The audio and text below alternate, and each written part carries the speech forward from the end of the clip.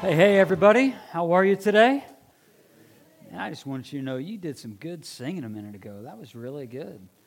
I mean that. I'm being serious. You guys sang really well. You look at me confused. You really did. I thought it was great. You guys are a little subdued right now, but you guys really brought it. So what I would like to do this morning is to do what we've been doing actually for this whole series. I want to read the passage together, and the main passage this morning is going to come from Revelation 2, starting in verse 12 through 17. And then we're in week 3 of a series called Faded, and what we've been talking about is this letter, this message that was given from Jesus to John to now these 7 churches. And as we've been going through the series now, these individual letters are written to certain groups of people, but yet these certain groups of people, it's to them, but also they were circular letters. So more than likely, the letters would have gone around the horn to all of the 7 churches. So everybody was literally reading each other's mail, just so you know, and they got away with it. So in verse 12, we're going to see what is being told to a church in Pergamum. I may use the term Pergamum or Pergamus. Both of those words, it means the same place. The Greek word for that can go either way, and in my notes, I wrote it both ways. So you just kind of follow along. I'm not talking about a different place. It's the same one. All right, so if you understand, if you're with me, you're tracking with me, say, I am. Love it. All right, here we go. Verse 12. To the angel of the church in Pergamum write, these are the words of him who has the sharp double-edged sword. I know where you live, where Satan has his throne, yet you remain true to my name. You do not renounce your faith in me, even in the days of Antipas, my faithful witness, who was put to death in your city where Satan lives. Can we all agree so far, this sounds like kind of a dangerous place to live? I mean, Satan was known as living there. Can we all agree with that? Okay, good.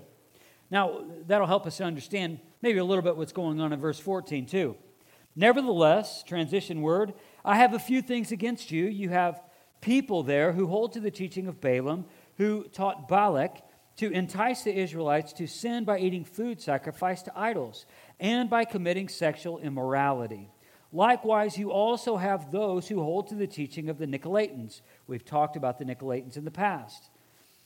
In verse 16 it says, repent therefore, otherwise I will soon come to you and fight against them with the sword of my mouth. He who has an ear, let him hear what the Spirit says to the churches. To him who overcomes, I will give some of the hidden manna. I will also give him a white stone with a new name written on it, known only to him who receives it.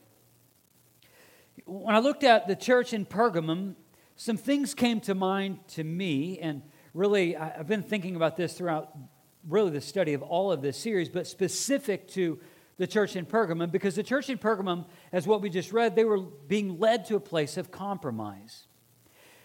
And I found that this was very similar to what's going on in our culture now. There's so much of a pressure from the outside trying to get us to compromise what is true. Bobette Buster said this. This is like another amazing name. I pick great quotes by great names. I just want you to know. I do. Like Substance, it's okay, but if they've got a great name, we're rolling with it. Of course, I'm kidding. But Bobette Buster said this, narrative is our culture's currency. He who tells the best story wins.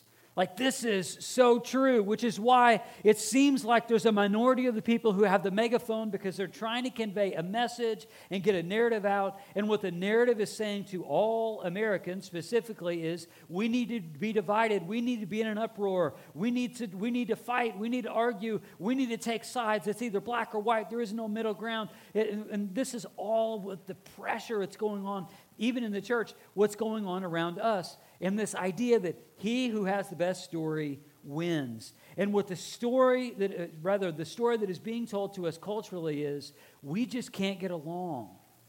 And also, consequently, part of the pressure is they're trying to lean heavily on the church, culture around us, just like the church in Pergamum, to get us to compromise the truth. And by truth, I mean the truths that are laid out in the Word of God. This is what's going on in our culture. This is also what's going on in their culture. I'll say it in a different way. Our culture is saying this, which side are you on? Because you have to choose one or the other. So which side are you on? The dynamic that was happening in Pergamum was similar to what we talked about last week with Smyrna. In Smyrna, we know that there was a day of the year, every year, the Roman calendar year, that there was a time where they had to go through and they had to bow down and say that Caesar is king. And if they did not say that Caesar is king, as Christians did not say Caesar was king because Caesar was not king, Jesus Christ is the King of Kings. Amen? And because of that, they faced all sorts of opposition, which is part of the opposition we talked about last week was a gentleman by the name of Polycarp. Again, epic names around here. Polycarp, who was the bishop in the church in Smyrna. And he himself would not compromise. He himself would not bow down and say that Caesar is king. And he died a martyr's death because of it, as he was stabbed in the heart. But so much pressure is going on in the church in Pergamum and our church today, and just the Western church today specifically. And even being bold as a follower of Jesus is seen as bigotry.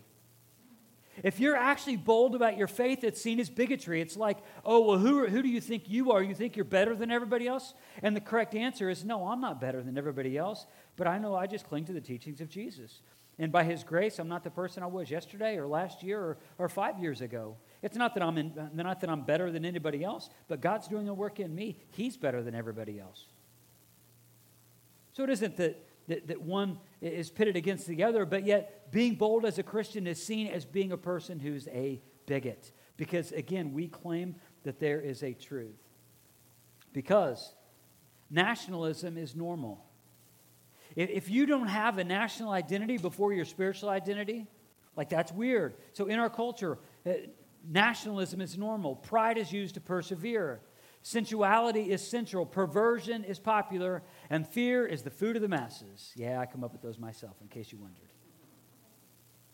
Like, this is what's going on in our culture. It's no wonder that we're seen, if we're people, the people of God who cling to the truths of God's word, that we're not seen as bigots. We're seen like we're not better than people, but our life is prescribed and is written out. It's a whole different way of life than that. Because the way of Jesus is better than that. That's what's happening in our world today. Trying to get us to take sides, form lines, gather people around, gather your horde against their horde. And similar pressures are faced today as what was happening in the church in Pergamum. David Jeremiah, in his commentary on this passage, actually, he said this: whatever Satan cannot curse or crush, he seeks to corrupt through compromise.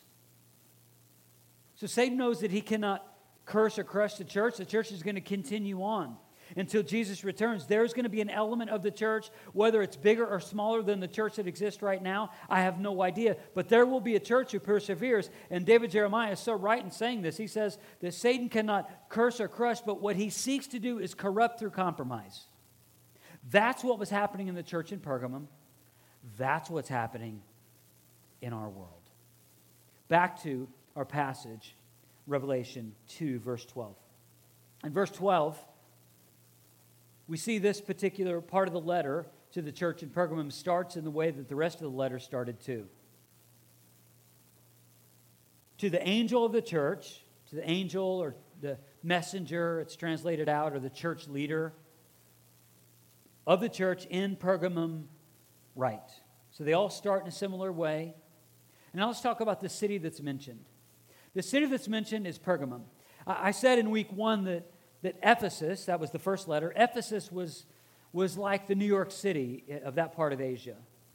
And if Ephesus was like New York City, then Pergamum was like Washington, D.C.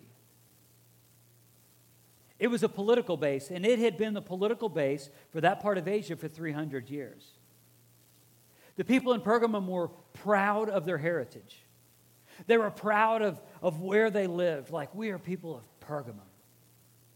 In the city, there are also some other things worth noting. There are all sorts of other temples around this, and I'm going to give you the Cliff Note version rather than to really nerd out on the other version that I was tempted to give before I shortened my notes. There was a massive altar to Zeus there, It was commemorating a victory that the Pergameans, again, it was about pride, Pergameans, about their victory over the barbarian Gauls. Maybe you remember them from history class, the Gauls. There were temples in this area to Athena, to Asclepius, Dionysius, and Zeus, all very familiar in Greek culture, Greek gods. If you are familiar with that, you know this. But overshadowing all of these other things, on the top of the, right above the city, about 1,300 feet above the city, there were two prominent fixtures. And these two prominent fixtures, one of which was a temple, like we talked about in Smyrna. And it was a temple that was built there, and it was built there just prior to really the birth of Jesus, probably about 20 years prior to the birth of Jesus. And so it's at the top, and it's a temple, and it was constructed just to simply to worship it was basically temple worship, or Roman emperor worship in this temple. So you have the temple there, but also near this temple is a great amphitheater. And this amphitheater would seat about 10,000 people. So it's a large amphitheater. And what was really specific about this is in this amphitheater, you could speak at a normal level and everybody would hear you. Now, I dare not say this because during the 9:15 service, we had some issues with the microphone, and I had to shut my microphone off about midway through my talk. So if that happens, just we'll grin and bear it. But literally, their acoustics were wonderful. But the reason why I tell you that is this. What was happening in the amphitheater was driving the culture.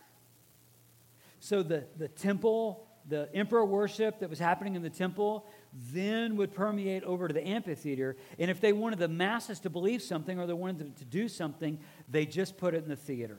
Because theater had a way of manipulating the people. Not that much different than today, quite honestly. So if you wanted something to be common in the culture, you just put it in the amphitheater. You just want it to be common. You want it to be secondhand. You just want people you just want it to be normal in the culture. Just put it in the theater. People would just come in droves and they would soak it up. Like they would take their filter off and they would just receive it. Because the theater, then and now, has always been about forming narrative and shaping everyday life. Theater for us is a little different because we're not going to Roman amphitheaters that seat 10,000 people with incredible acoustics. Instead, we don't have that regard. Instead, what we have is television. So we have ABC and NBC, and we have Netflix and Hulu and ESPN and ESPN Plus and all of the other derivatives thereof, but they all do the same thing. They all form us. And I'm about to say something that may make some of you uncomfortable. And I don't say it to make you uncomfortable, just to simply make you uncomfortable, but I do say this because I think that there's a moment that has just passed in time that I think many followers of Jesus have missed the cultural moment. And instead, what we've done is, instead of embracing whatever it was and building our relationship during the time of COVID and all the pandemic and all of that, instead of seizing that moment for the Lord, instead what we did was we just binge watched Netflix. Thinking, well, we're just going to wait until this passes. I don't have to go to work anyway, so I'm just going to stay home. It's cool. I'll just stay home and I'll clock in or do whatever I want to do. I'm at the house or I'll make my phone calls, but I'm just, back to Netflix. What am I going to watch? And sadly, one of the things that has defined us, and again, I'm not judging you if you've done this, because I also watch some Netflix. Okay, so you and I are in a very similar boat to a degree. But what does bother me is this. During the time of the pandemic, there was a lot more talk of the Tiger King and did, Carol Baskin's kill her first husband, rather than how can I love my neighbor well? And I say that a little bit tongue-in-cheek, but also it's an indictment on our culture because this is the message that permeated to where we as a culture just absorb this instead of asking the question, how can I love my neighbor well in a time of cultural divide? Again, I'm not saying that I'm better than you, but I can tell you this. I watched two full episodes, one into the third one. I realized this is not for me, this is not for my family, and I have the power of shutting my TV off, and you do too. And I didn't watch anymore because as soon as it went off the rails, I decided I wasn't going to go off with it. We have that decision to make. I give that as an illustration to just say what's happening in our culture, what's happening through media and entertainment, it's driving our culture. It's forming us. Which is why for the last few years we've been talking about spiritual formation or spiritual reformation, because what we understand is we have been formed by things spiritually, whether we like it or not. By the things that we absorb, by the things that we just allow. At times we just allow into our ears and into our eyes and into our relationships. And also just the things, maybe sometimes we don't allow them, we just kind of like absorb them. Like we would choose not to, but we absorb them.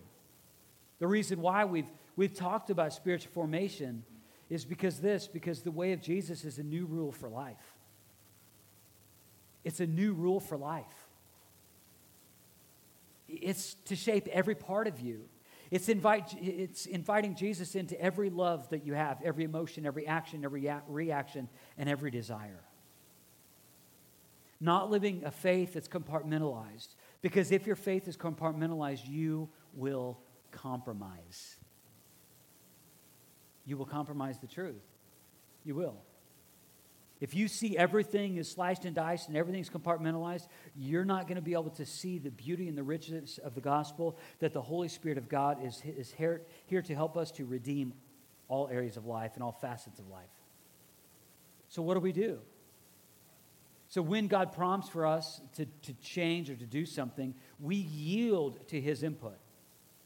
We yield to the Spirit of God's input to reform us as loved children of God. This is the work of the Spirit in a moment, in a cultural time like this. Not for us to absorb more culture, more entertainment, more theater, whatever that would be for us, but instead to say and ask the question, how can I live in the way of Jesus in a time of cultural division and confusion?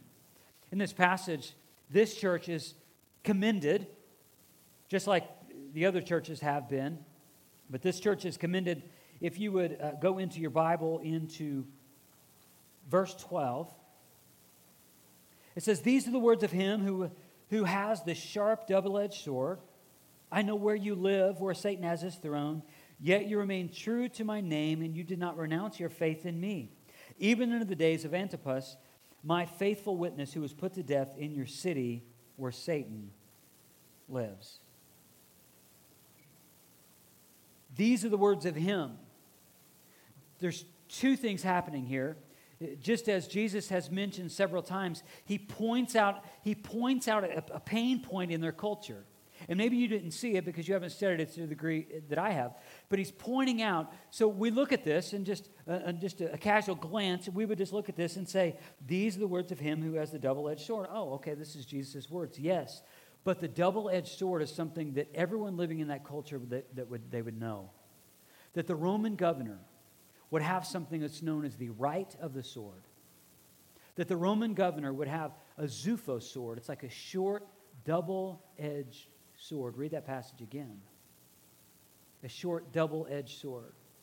So Jesus, as this message of Jesus was getting to the church, they would have been like, ooh, Jesus is saying he's a double-edged sword, and yet we live in a culture that the Roman emperor, not the Roman emperor, the Roman governor would be able to have the right of the sword. So he was the one who was known as being the judge, and he was the jury, and he was the executioner if he wanted to be. So now Jesus is claiming his rightful authority over the Roman governor, but he's doing it in a way where he's taking this culture idea and he says, I'm above the Roman governor. Jesus is also connecting to an idea he had already mentioned prior to this in Revelation 1, verse 16. He says, in his right hand he held 7 stars, and out of his mouth came a sharp, double-edged sword. There's a couple mentions to sword, and the tongue being a sword in our original passage. And his face was like the sun shining in all its brilliance. We're going to see a connection with this next week, actually, as we talk about that church. This draws to mind Hebrews 4:12. And that passage is a familiar passage, but what is unfamiliar about it is there's also a cultural reference here, because all of the first century was written, all of the New Testament was written in the first century, which was a Greco-Roman society. So there too, notice this sharper than a double-edged sword. So there too would be this reference to a sword, a cultural phenomenon with the Greco-Roman society. And now, what does the author of Hebrews say? He says, "For the word of God is living and active, sharper than any double-edged sword. It penetrates even to the dividing soul and spirit, joints and marrow. It judges the thoughts and attitudes of the heart."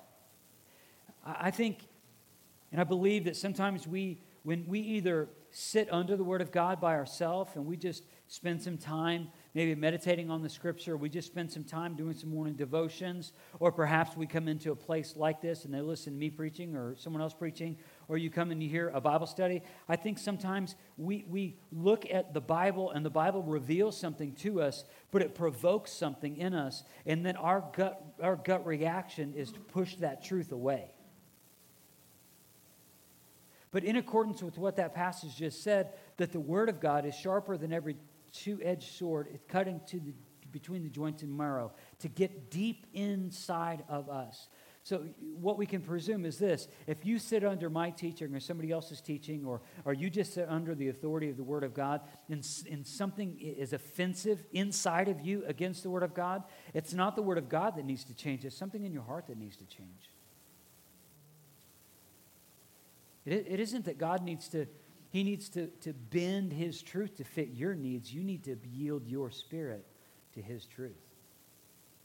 Notice how the church here is commended. Notice in verse 13, he says, "I know where you live, where Satan has his throne." This had to have been so encouraging for them, because he says, "I know where you live." In other words, it isn't as if Jesus is just writing this letter to people he really doesn't know and giving them a couple principles and be like, "Here, just do these things and just wait and die and everything's going to be fine. Everything's going to be fine in heaven." That's not even what Jesus is getting at. We're going to see this in just a moment, but he says that Jesus knows where they live, where Satan has his throne. There's a lot of ideas maybe as to why there's this reference to Satan's throne. We'll see this in just a couple moments. And one of the ideas just happens to be that all of the cult worship that was going on there was a prominent place, like a Washington, D.C., and that could be. I'll give you another idea in a minute. Get back to the original passage. It says in verse 13, "I know where you live." This specific Greek word is very significant, because this Greek word, it means to live. Live is regularly used for residence, meaning permanent and a settled place. In other words, what Jesus is saying is, he's like, unpack your bags, you're not going anywhere. This isn't like there's another Greek word that often is used in the New Testament to mean, well, you're just going to live here, you're like a pilgrim. You're just here for a little while. You're just in this transitory state, and eventually you're going to heaven. So just live as a citizen of heaven, and like one day you're gone. That's not the word. The word here, it's, hey, unpack your bags. You're not going anywhere. I know that this is the city where Satan lives. I know that this is the place where Satan has his throne. And by the word, the usage of the word throne, it means a special authority. So Satan has some sort of special authority in this place. And Jesus is saying to this church, he's like, but I need you to stay there, unpack your bags. You're not going anywhere. But notice the next thing that he says of them. So not only does he recognize that he knows where they live, he also says this. He says, you remain true to my name. You remain true to my name. Again, such encouragement. That the church, everything going on, it's like you remain true to my name. That's what Jesus says. And the third thing is right after this. He says, you did not renounce your faith in me, even in the days of Antipas, my faithful witness, who was put to death in your city where Satan lives. There's a little history here too. many scholars believe that Antipas was actually the pastor of this church. And as history has been told, and through the years, and again, it's not biblical history, but written history, is that Antipas was actually cooked alive inside of a brass bull. That's disturbing. And now when we go back, when we look at this passage, as Jesus is commending the church, he says, "You did not renounce your faith in me, even in the days of Antipas, my faithful witness, who was put to death in your city, where Satan lives." Even with that, I mean, that had to have been so encouraging. Encouraging for them to hear that and know that Jesus sees them. And that even in the middle of their struggle, that Jesus cares. And he's commending them. Now, one of the explanations, rather, for this reference, the city where Satan lives, or where he has his throne, it goes back to this emblem. And it's the emblem of Asclepius. And I want to share this image, if we can. This image is on the one on the left is the symbol of Asclepius. Asclepius was also a Greek god of mythology, and part of the mythology in Pergamus, because they had a temple dedicated to this Greek god. Does this look familiar, by the way? Anyone? Yeah, it does, right? Because it's still today. The original is on the left-hand side from Asclepius, and then Cladicius, I think, is the other Greek word. I may get those wrong, but you get the idea. But the one on the right is the one that we currently use today. But what you can see is a common thread between the two. What's the common thread? A serpent, right? So one of the explanations that was given is there was a temple, the temple of Asclepius, that existed in Pergamus, and because Asclepius was the Greek god of healing and power, there was this belief, and if you had an ailment, you could go lay down in this temple, and you could go sleep in this temple, and in this temple, it was known as having tame snakes in the temple, right? So imagine that church experience, right? You don't have to, actually. They probably have that going on right now in West Virginia, but nonetheless, we're not talking about them. We're talking about us. Sorry, West Virginia, if you're listening. It's true, though. It's reality. But anyway, so the temple of Asclepius, they would allow you to sleep in this temple. And part of the mythology was if you were sleeping in the temple, and the belief was if one of these tame snakes touched you, that it was supposedly healing you because the power was then extended to you. Which then now, if you look at that image, now you see it was the image of the serpent. So again, where Satan lives. So again, who knows exactly what it is, but this is absolutely plausible because the temple of Asclepius was there.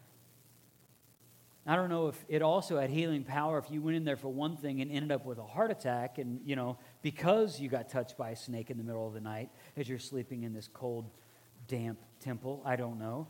But the things that people will do is really astounding. But the temple of Asclepius, maybe that's the explanation. We're not absolutely sure. So now, let's get into verse 14 and the correction needed. The correction needed, the transition word is at the beginning of verse 14. Nevertheless, I have a few things against you. You have people there who hold to the teaching of Balaam, who taught Balak to entice the Israelites to sin by eating food sacrificed to idols and by committing sexual immorality. Likewise, you also have those who hold to the teaching of the Nicolaitans.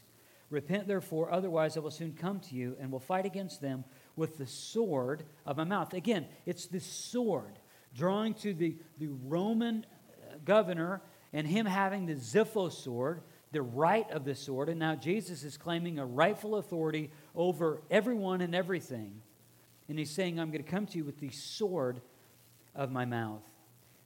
Now, the doctrine of Balaam, what is the doctrine of Balaam? This actually goes, I'm not going to be able to read this because it's lengthy, but if you're a note taker, you may want to write down Numbers 22 through 24 and also Numbers 31.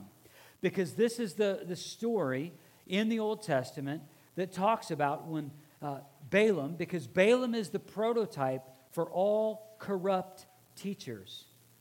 This is the prototype for all corrupt teachers. So according to those passages, Numbers 22 through 24 and Numbers 31, Balaam combined the sins of immorality and also idolatry to please Balak, the king of Moab, because he could not curse Israel directly, so he sought to corrupt them subversively, which is what happened. Similar dynamic is happening today. So just as the Balak and the king of Moab and Balaam and all of that corruption that's happening, similar things happening today. So as you see on the screen, if he can't curse them, he decides that he's going to corrupt them. He's going to corrupt them.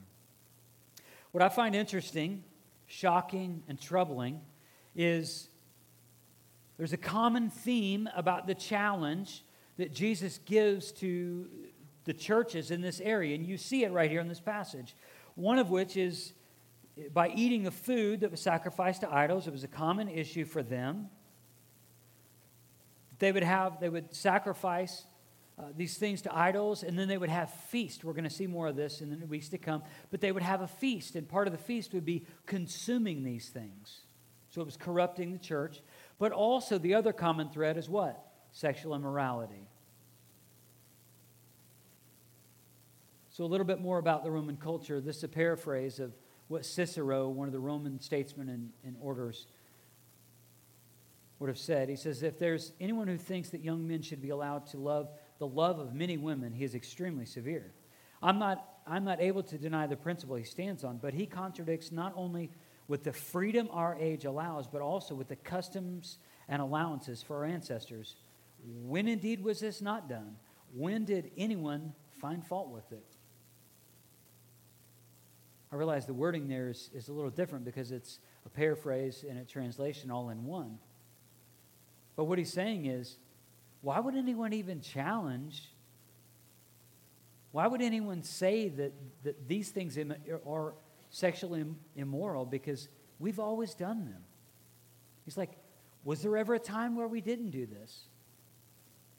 This next quote's more clear, talking this from a Greek orator and statesman. The previous one would have been from a Roman. This is a direct quote. He says, we have courtesans. I had to look the word up because you probably didn't know what it meant either. It's the word prostitutes. He says, we have courtesans or prostitutes for the sake of pleasure. We have concubines for the sake of daily cohabitation. We have wives for the purpose of having children legitimately and of having a faithful guardian of our household affairs. This is the culture that is surrounding the church in Pergamum. This is the culture that is surrounding the 21st century church. So I sat on this and I thought, I know that Jesus says, I know where you live, with the idea that you're not going anywhere, that you're staying there, that you're not just strangers and pilgrims in this land, as the other teaching says, no, you're going to camp out here. You're going to live here. Why would Jesus do that? And here's what I settled upon. It's kind of a phrase, a summary phrase, and then I'm going to add into a scripture from the Old Testament that will solidify this. But I think the summary phrase is this: because mankind began in a garden in Genesis 2:8, communing with God, mankind ends in a garden city in Revelation 23, 1 through 5, communing with God, and what we do in the middle matters. That's why. Because what we do matters. How you raise your kids matter. How well you help and you pour into the next generation, that matters. If you sit in a circle with a group of teenagers and you're helping them to figure out what's going on in their life and how to make right decisions so they don't destroy their life and how to prepare them from adulthood, that matters. You sitting with a group of elementary kids where they're learning elementary truths about Jesus and understanding that they're made in the image of God and understanding just the simplicity and the beauty of the cross, and you're sitting with them, that matters. You as a parent sitting around your dinner table and talking about the Word of God and doing devotions as a family, that matters. you evangelizing your coworkers, your family, and your friends, you going out and telling them about the love of Jesus, that matters. It matters. What we do in the middle matters, and we're right in the middle now. So then I sought out, well, is there an Old Testament example of this to convey this point? And you may think that this message is short on application, at least up to this point, but you're going to get a heap of it in 2 verses. Jeremiah 29, 6 and 7 says this. This is what the Lord Almighty, the God of Israel, says to those I carried into exile from Jerusalem to Babylon.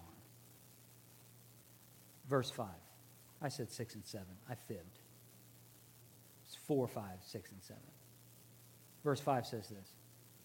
Build houses and settle down. Plant gardens and eat what they produce. Marry and have sons and daughters. Find wives for your sons and give your daughters in marriage so that they too may have sons and daughters. Increase in number there, meaning while they're in Babylon, exiled from their homeland. Do not, he says, increase in number there. Do not decrease. Oh, verse 7 is really striking. Also, seek the peace and prosperity of the city to which I carried you into exile. The city of Babylon, by the way. Pray to the Lord for it. Meaning, pray for the city, because if it prospers, you too will prosper. We see this even in the Old Testament, because they were in the middle. What we do in the middle matters. What we say matters. The truth that we abide by matters. The story we tell our kids matters. The narrative that we believe, it matters. And this passage is amazing because as God is inspiring Jeremiah to write this down and to give this to the people of God, he's saying, I know you were comfortable here in Israel, but now you're going to be uncomfortable in Babylon. And what's implied is there's going to be a time where you think, we just need to bide our time and just wait until everything's normal and we're just going to end up going back to the promised land. But God's word is so clear, abundantly clear in verse 5, he doesn't give any allowance for that. He says, no, build houses and settle down. The next thing is really interesting because he says plant gardens. The beauty of a garden is this. You plant a garden and you have to wait, don't you? You plant that garden. You water that garden. You fertilize that garden. But that garden that you plant, it takes time to produce a harvest. And what's implied in this passage in Jeremiah 29 is you're going to be here a while, get comfortable, have children. Pray for the city. Because if you pray for the city and you pray for the leadership in that city, you too will prosper as that city prospers. This passage ends with something that's really helpful. It's a promise in verse 16 and 17. There's one bit of instruction in this whole passage. It's one word of instruction. Of like, hey, what are we supposed to do? There's one word. It's at the beginning of verse 16. Can somebody tell me what that is? Repent. He's like, I don't need to say anything else. Just repent. You know what you've done. I know Jesus knows where you live. I'm giving you this message. Repent. Turn away. Turn away physically. Turn away mentally. Turn away from your broken way of living. Change that to live in the way of Jesus, in the middle of a culturally divided, the culturally perverse, the sexually immoral. If everybody else is eating food sacrificed to idols, not so with you. You don't do this. You repent. But then the promise comes. Repent, therefore, otherwise I will soon come to you and will fight against them with the sword of the mouth. He who has an ear, let him hear what the Spirit says to the churches.